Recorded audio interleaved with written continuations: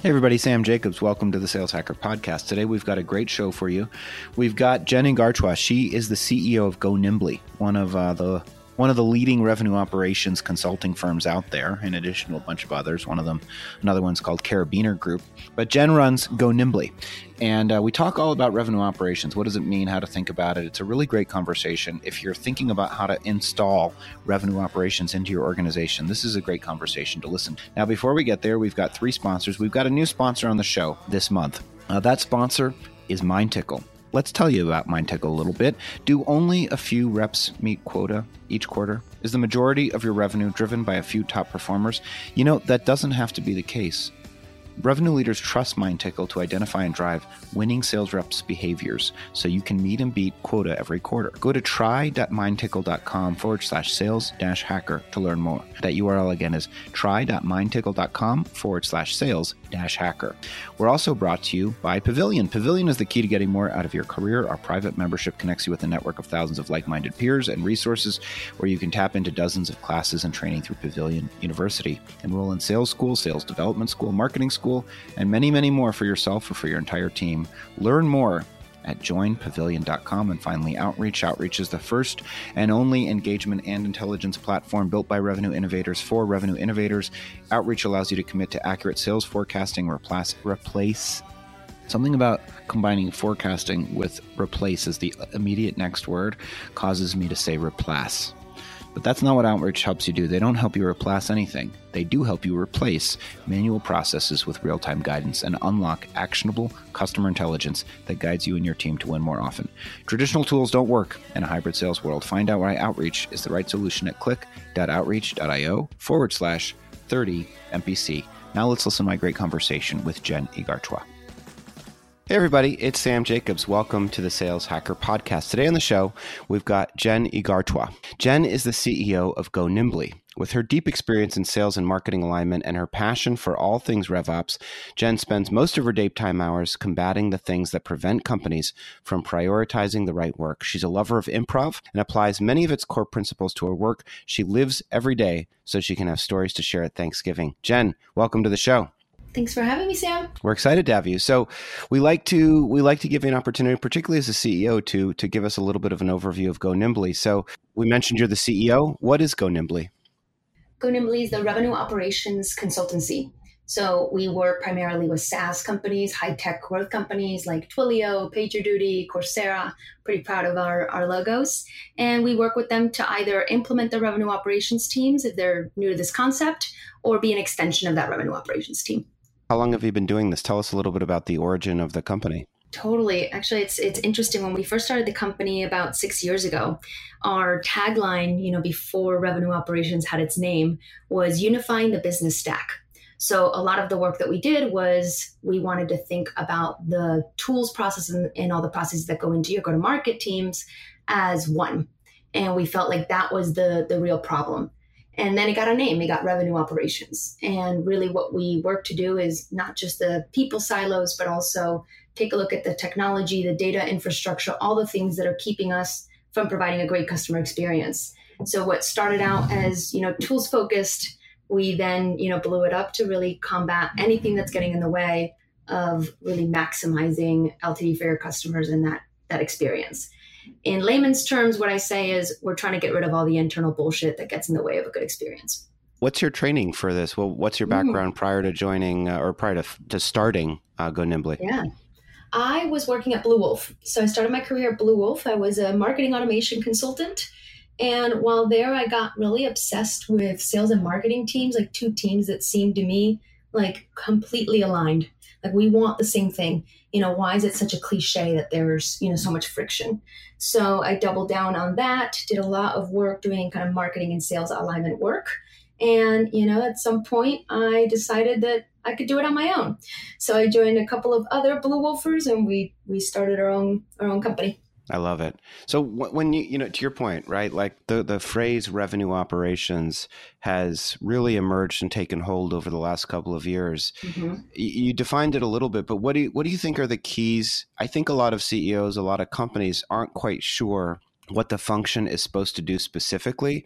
When you think about the full suite of responsibilities that revenue operations should take on, what comes to mind for you? For sure. So I've actually crafted very carefully like my definition of revenue operations. So if I start there, at the end of the day, it's a methodology. And the goal of that team, of that function, is to close gaps in the customer experience and maximize LTV. Like that's the role of this. What it actually looks like is unifying the functions that were once siloed, right? So bringing those teams together. And then when I look at a mature revenue operations teams, if I'm like, oh, wow, they know what they're doing, I'm actually looking at how they work more than the actual work that they do. Because, the type of work that comes to your desk is going to vary by your inflection point, by, where you are as a company, by your product line, et cetera. It could be typically anything in a handoff between teams. You're going to see the most work. But what I look at when I look at the maturity is, how do they prioritize work? Is the work coming to them kind of the loudest voice in the room, or are they really looking at a gap in either the customer experience or a revenue gap they have in creating strategies? Do they have a roadmap? Are they articulating that to the rest of the company? Are they truly the directors? Because if I take that analogy, I see revenue operations as the directors and go-to-market as your actors. And, you're both trying to create the best movie. Where do you start typically if a company is early stage, they want to put a good foundation in place? What are the couple core like early steps that you encourage most people to do so at least they can have a solid foundation from which to build a revenue operations function? Yeah, if you're ready for that first operator, a lot of folks look for that unicorn, because a great operations team has, the ability to be strategic, understands process. They have depth in tools. They know how to enable the team. They know how to report and create amazing metrics. That person is a fairly senior person that can do that. And when you're starting out early, you're looking for that unicorn, and those unicorns are harder and harder to find. So, for me, it's you want to mimic or you want to reflect the problems that you have and the roadmap that you have. So what I call the shape of your organization, how senior it is, how many people you need, what functions you need, should mimic the type of work that you have. And, early, I would focus on process-oriented people. I think like a really strong generalist that, can lean into the other things, but has pretty core emphasis on process is what I would do early stage. What role does data play, do you think? Because you talk about alignment. For me, when I think about like some of the foundational elements, I think let's make sure that our systems are interconnected so that we can at least all have the same numbers. Is that part of, I think when people hear revenue operations, one of the first things they think is the person to build reports in my CRM.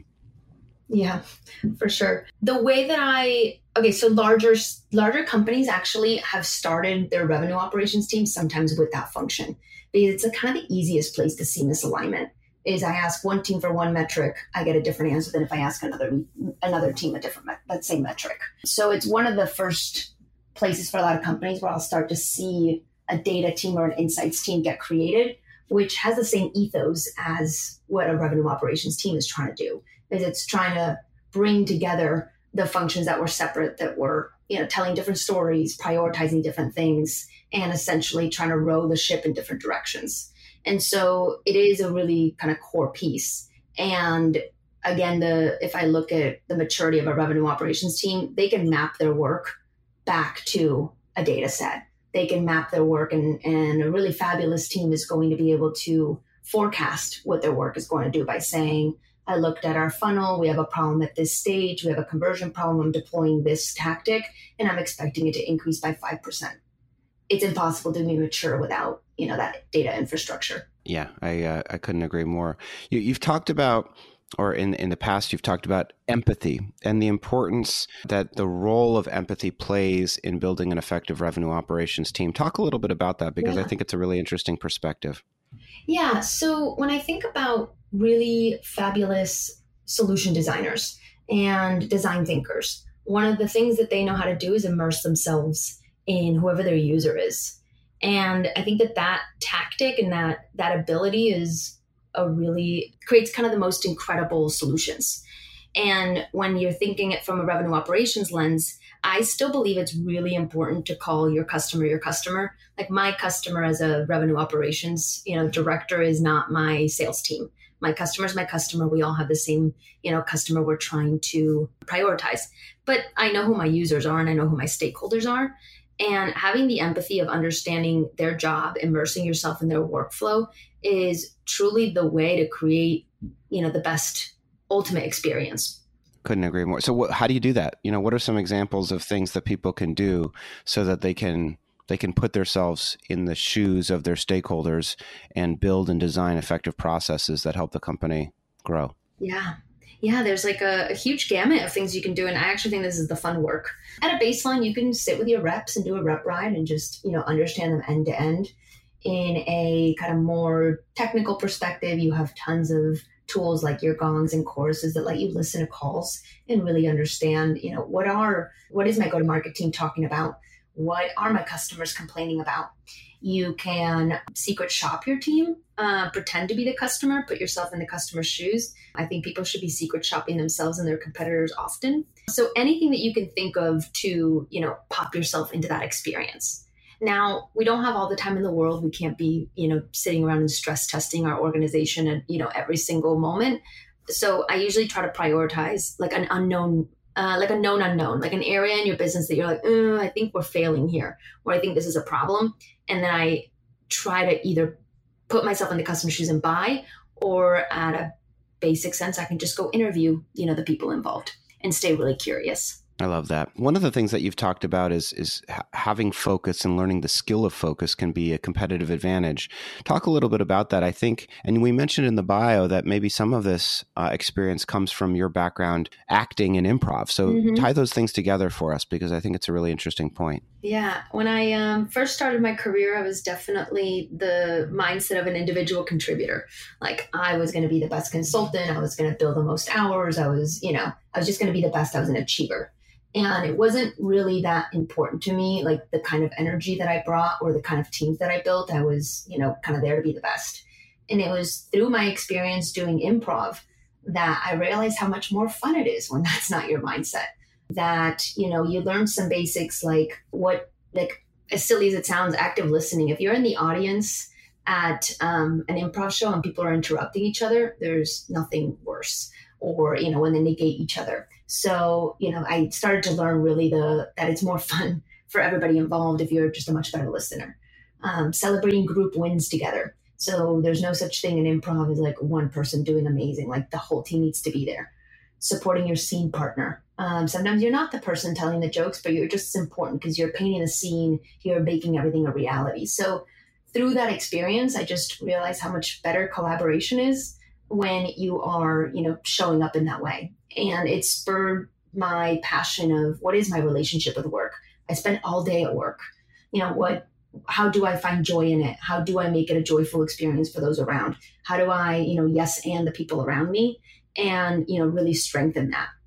And so that's been honestly a pretty incredible growing experience for me. And I do encourage people to reach out to your local improv team and have them do improv games with your company, because there is such a joy in being able to show up at work and, quite frankly, have fun. What have you learned? You've been doing this 6 years, I think you mentioned. What have you learned about leadership over the past couple of years, and what's been surprising for you as a CEO? Yeah. So when I actually think the most pivotal, moment was about a year and a half ago is when I took over as CEO.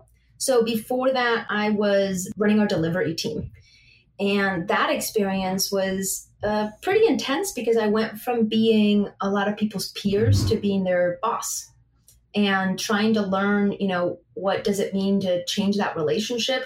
What does it mean to still kind of respect somebody's capabilities, their strengths, and what's my job, in that relationship? And, the framework that I always use is be caring and candid. That, I don't withhold feedback. I try to be really thoughtful about what's the one thing that could help this person get better, knowing their goals and allowing myself to go really deep into that, because ultimately my job is to make other people effective, to make sure that I'm bringing a lot of clarity to the business, that I'm thinking about, where this industry is going, that I can pave that ground.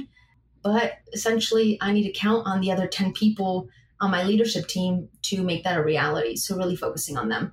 What did work or didn't work that transition that you talked about of moving from somebody's peer to moving to their boss can be difficult. And yes, you can have a perspective on this is the one thing you can sort of give feedback on to help that person improve. But there's, at least I sometimes feel a little bit of self-consciousness around the unilateral, the flow of feedback, and how as the CEO, unless I'm explicitly and aggressively asking for it, I might not be receiving it as much as I'm giving it. And also just the self-consciousness of, maybe I'm wrong. Maybe this isn't, maybe this is my problem, not their problem. How do you balance all of that, particularly because there was a peer relationship and now there's a manager relationship? Oh man, I wish I had a magic answer here. I preface a lot of my conversations when I give feedback is I could be wrong. I'm open to being wrong, but this is what I'm seeing. And I'm telling you this because I think it will, help you get to the next level. So, and I'm fine to be wrong. And I think that's helped.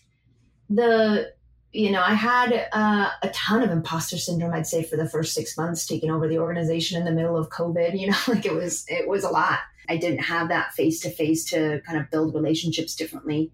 And what I found was the difficult balance for me was, where do I just come in and say, look, it's my job to make hard decisions? And where is it, I need to build a lot of consensus and show that we're doing this together, but not slow things down because consensus takes forever. And what I learned through that is I'm actually not someone that I took a Clifton. I don't know if you've ever taken the Clifton strengths test that gives you like 34th strengths in order. I have not taken that. You should take it. It's one of my favorite ones. I love me a quiz though. So I'm all about it. But one of my lowest strengths is harmony. I don't care about harmony. I don't mind conflict. I don't care about reaching full consensus. I care about listening and making hard decisions, and I'm fine doing that. And so I had to really let that be known that I'm going to listen to everyone, and then I'm going to, it's hard. I'm going to make a decision from it. And if it's not your decision, it's not personal. And, I think there was a transition for getting used to that kind of leadership style. And there was a transition for me to be bold and understand that that's actually one of my strengths, but I have to mitigate it to make sure that what I'm not doing is alienating. So I do think knowing yourself and mitigating those weaknesses is a big part of building a team that understands each other and understands each other's strengths. Was that a shift in the culture? Did it move from sort of a consensus driven culture to, I wouldn't call it unilateral, but for you being willing to make a decision without having everybody be on board? Yeah, I think speed is one of the most important things to me as a person. And so it definitely, I think was a shift in the company. And then I also really believe in over communication. And so everybody has to let everybody know what's going on at all times and lean on the side of being almost annoying with the amount of updates, because it's the only way we can kind of keep growing in the same direction. I think those were two big shifts that I brought in. Did anything about how you manage your personal life shift? One of the, there's especially if you're a hard charging individual contributor. I mean, some part of being a CEO is just, the company begins to model itself after your behavior. There's one school of thought that, it's just about hours. It's about putting in the hours. It's about working your absolute butt off.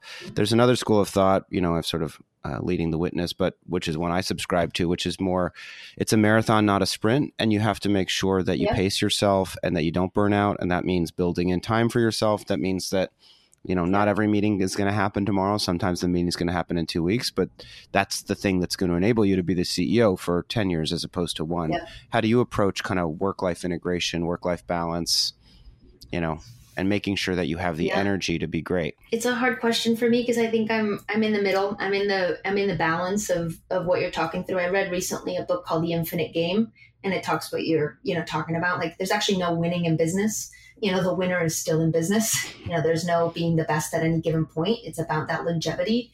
And I do want to bring that in place. And I am trying to lead by example there. I do take time off. I just told you, I just booked a one-way ticket. I'm in Buenos Aires right now. I wanted to get my Spanish back. I grew up in Madrid and I want to be here. And it does mean that with the time zone, the latest I can join a meeting is 4 p.m.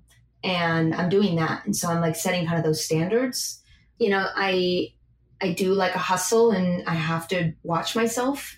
But the way that I balance that out is I have a lot of personal projects, improv being one of them, but I do a lot of things, on my own. I'm creative. I'm very extroverted. So I want to be out. I want to be exploring, and I have to make time for that. I was at my worst during COVID when I didn't have that. And then I would just throw myself at work. And that was my goal in 2022. It's like, I'm just going to work less because I am smarter and better when I do that. And that's what the company needs. And, to pivot a little, it's why I actually really believe in focus. I think you can do a lot of really fabulous work if you give yourself the time to do it. If you learn to monotask, if you learn to, keep that focus, I think it's that competitive advantage I was talking about is my ability to sit down with something for 2 hours and work through it and not be starting and stopping every 10 minutes. That is a competitive advantage, and certainly a skill that is not as developed in the modern era as it used to be, perhaps. What are your, when someone says, like, what's your goal for Go Nimbly? How do you answer that? What do you, are you pushing towards? It's always a strange question. It's not strange. It's just, it's direct. Sometimes some people do start a company to sell it. Sometimes people start it because they just want to run it forever. How do you think about being the CEO of this company in the overall context of your life's journey? Yeah, what a fabulous, hard question. For a services company, there's not the IPO, right? There's not that type of exit. It's whether or not I either sell it, or, take a big investment, or like you said, I create this kind of lifestyle business that I'm always in. I don't think I'm the latter boat. I think I need newness and I need challenges, and this company could keep growing and give me that, but at some point it might not. And so I don't think about it as a forever. I've started talking to, investors to understand, what do I have to build as a business to be, something that somebody wants to buy one day? And is that another, company? Is that like a big IBM that comes and buys me? Or do I need to be looking at a tech company that maybe wants to buy me and wants to buy our IP and our services team? So I'm starting to do that research and just try to understand, how do I make sure that I've got a good valuation? And that's one part of it. But, when I think about my ethos and, what my mission is, I do want to help companies create great customer experiences. That might be RevOps today, might be something else tomorrow. And I want to build amazing talent. I want to be a place where, people come to elevate themselves and grow, and that we create that environment. I want to make people's careers. That's something that also really drives me. I love it. Jen, we're almost at the end of our time together. We'll have you back on Friday for Friday Fundamentals. But one of the things we like to do at the end is pay it forward a little bit. Figure out, you mentioned the infinite game. We're all, not everybody, but certainly sounds like you and me are both readers. There's people that have influenced us. There's ideas that have influenced us. When you think about, you can use the word content if you want, sure. But, things that you think we should know about, or people you think we should know about, they might have been mentors. They might have been thought leaders that helped form who you are, that, might inspire us. What comes to mind when I frame it like that? There is an organization called Cave Day. That's where I started my journey of how my relationship with work is. And I run caves at my company. They basically run facilitated work blocks for you to get hard work done. You're on a Zoom or another application or in person, and they kind of help you through it, take breaks, etc. And I think it's something that people should be doing with their teams often, is again teaching people how to focus. And then there's obviously a ton of books. I read a lot. I am currently reading a book that is not that interesting to anyone, called Managing a Professional Services Firm from the 1980s, but it inspired me that old books are still really relevant. And so I'm going into the archives, which I think is really interesting. And the next one on my bucket list is I'm going to go read the book Grit. So again, in this kind of concept of what's my relationship with work? How do I show up the best? And for me, it's Cave Day was the start of that. So I would promote that. I love it. Jen, if folks want to reach out to you, what's the best way to get in touch? Are you open to random stranger outreach from podcasts? And if so, what's the best way to get in touch? TikTok. I don't believe you. Oh man, it's like the lame LinkedIn. You can find me there posting my musings. So I think that's a good shout. Okay, sounds great. Jen, we're going to talk to you on Friday for Friday Fundamentals. Thanks so much for being our guest on the show this week. Love that. Thanks for having me. Hey everybody, Sam Jacobs, Sam's Corner. Love that conversation with Jen Agartwa. We covered a lot, but a couple of things that for me are standouts. The first is everybody's talking about revenue operations. What does it really mean? And Jen really has sort of a design orientation to her approach to revenue operations. It's about, as she mentioned, it's about increasing the lifetime value of the customer and figuring out what are the methods, the processes, the systems that you need to build, the data that you need in order to do that. And it's also about bringing together disparate elements. They're not really disparate, but customer success, sales, and marketing into one coherent revenue function. And I think revenue operations has the ability to do that. For me, it all starts with data. It all starts with, somebody, my friend Dan Finley, who runs a brewery with his wife, Carissa, and other members of the Knapp family, Common Space in LA. Check it out. It's a great place. And they have events and they have great food. But the point is this, they said, well, what's the biggest thing that you learned when you brought on your new head of RevOps? And I said that we must connect all of our systems. The billing system needs connected to the CRM. I mean, maybe that's obvious. It wasn't the way that was for us for a long time. If you can connect all your systems, you can have one common source of truth as it relates to data. And from there, every team can make decisions based on the same numbers. So that's something to think about. And then, I thought that Jen was quite insightful about, that transition from being a peer to being a manager. In this case, she became the CEO and understanding and owning the transition, right? That it wasn't going to be the same company anymore, that it was going to be, frankly, on the margin, less consensus driven, that, solving for harmony was not something that was her top priority. Her top priority was speed, which tends to be my top priority too. The way that I think about it is I have a strength of conviction meter. So it's not that I'm always going to make decisions. It's if I have a high strength of conviction, we're going to do it my way. And if I have a low strength of conviction, I'm just going to delegate the decision to somebody that does have a high strength of conviction. So when I have a strong opinion, I tend to be right. I just don't have a strong opinion all the time. So for me, it's my being aware of that fact. Now, so hopefully you enjoyed it. Regardless, thanks to our sponsors. We had 3 today. Outreach, traditional tools don't work in a hybrid sales world. Go to click.outreach.io/30MPC to learn more. MindTickle, do only a few reps meet quota each quarter. Revenue leaders trust MindTickle to identify and drive winning sales behaviors so you can meet and beat quota every quarter. Go to try.mindtickle.com/sales-hacker to learn more. Again, that URL is try.mindtickle.com/sales-hacker. And of course, thanks to Pavilion, unlock your professional potential. Take control of your career. Learn the skills that you need to be successful with a group of your peers through Pavilion University. We've got CRO School. We've got Frontline Sales Manager School led by Kevin Dorsey. We've got Chief Marketing Officer School. We have just any kind of learning program that you need. If you're from everything from account executive to CRO, we can help you. So go to joinpavilion.com to learn more.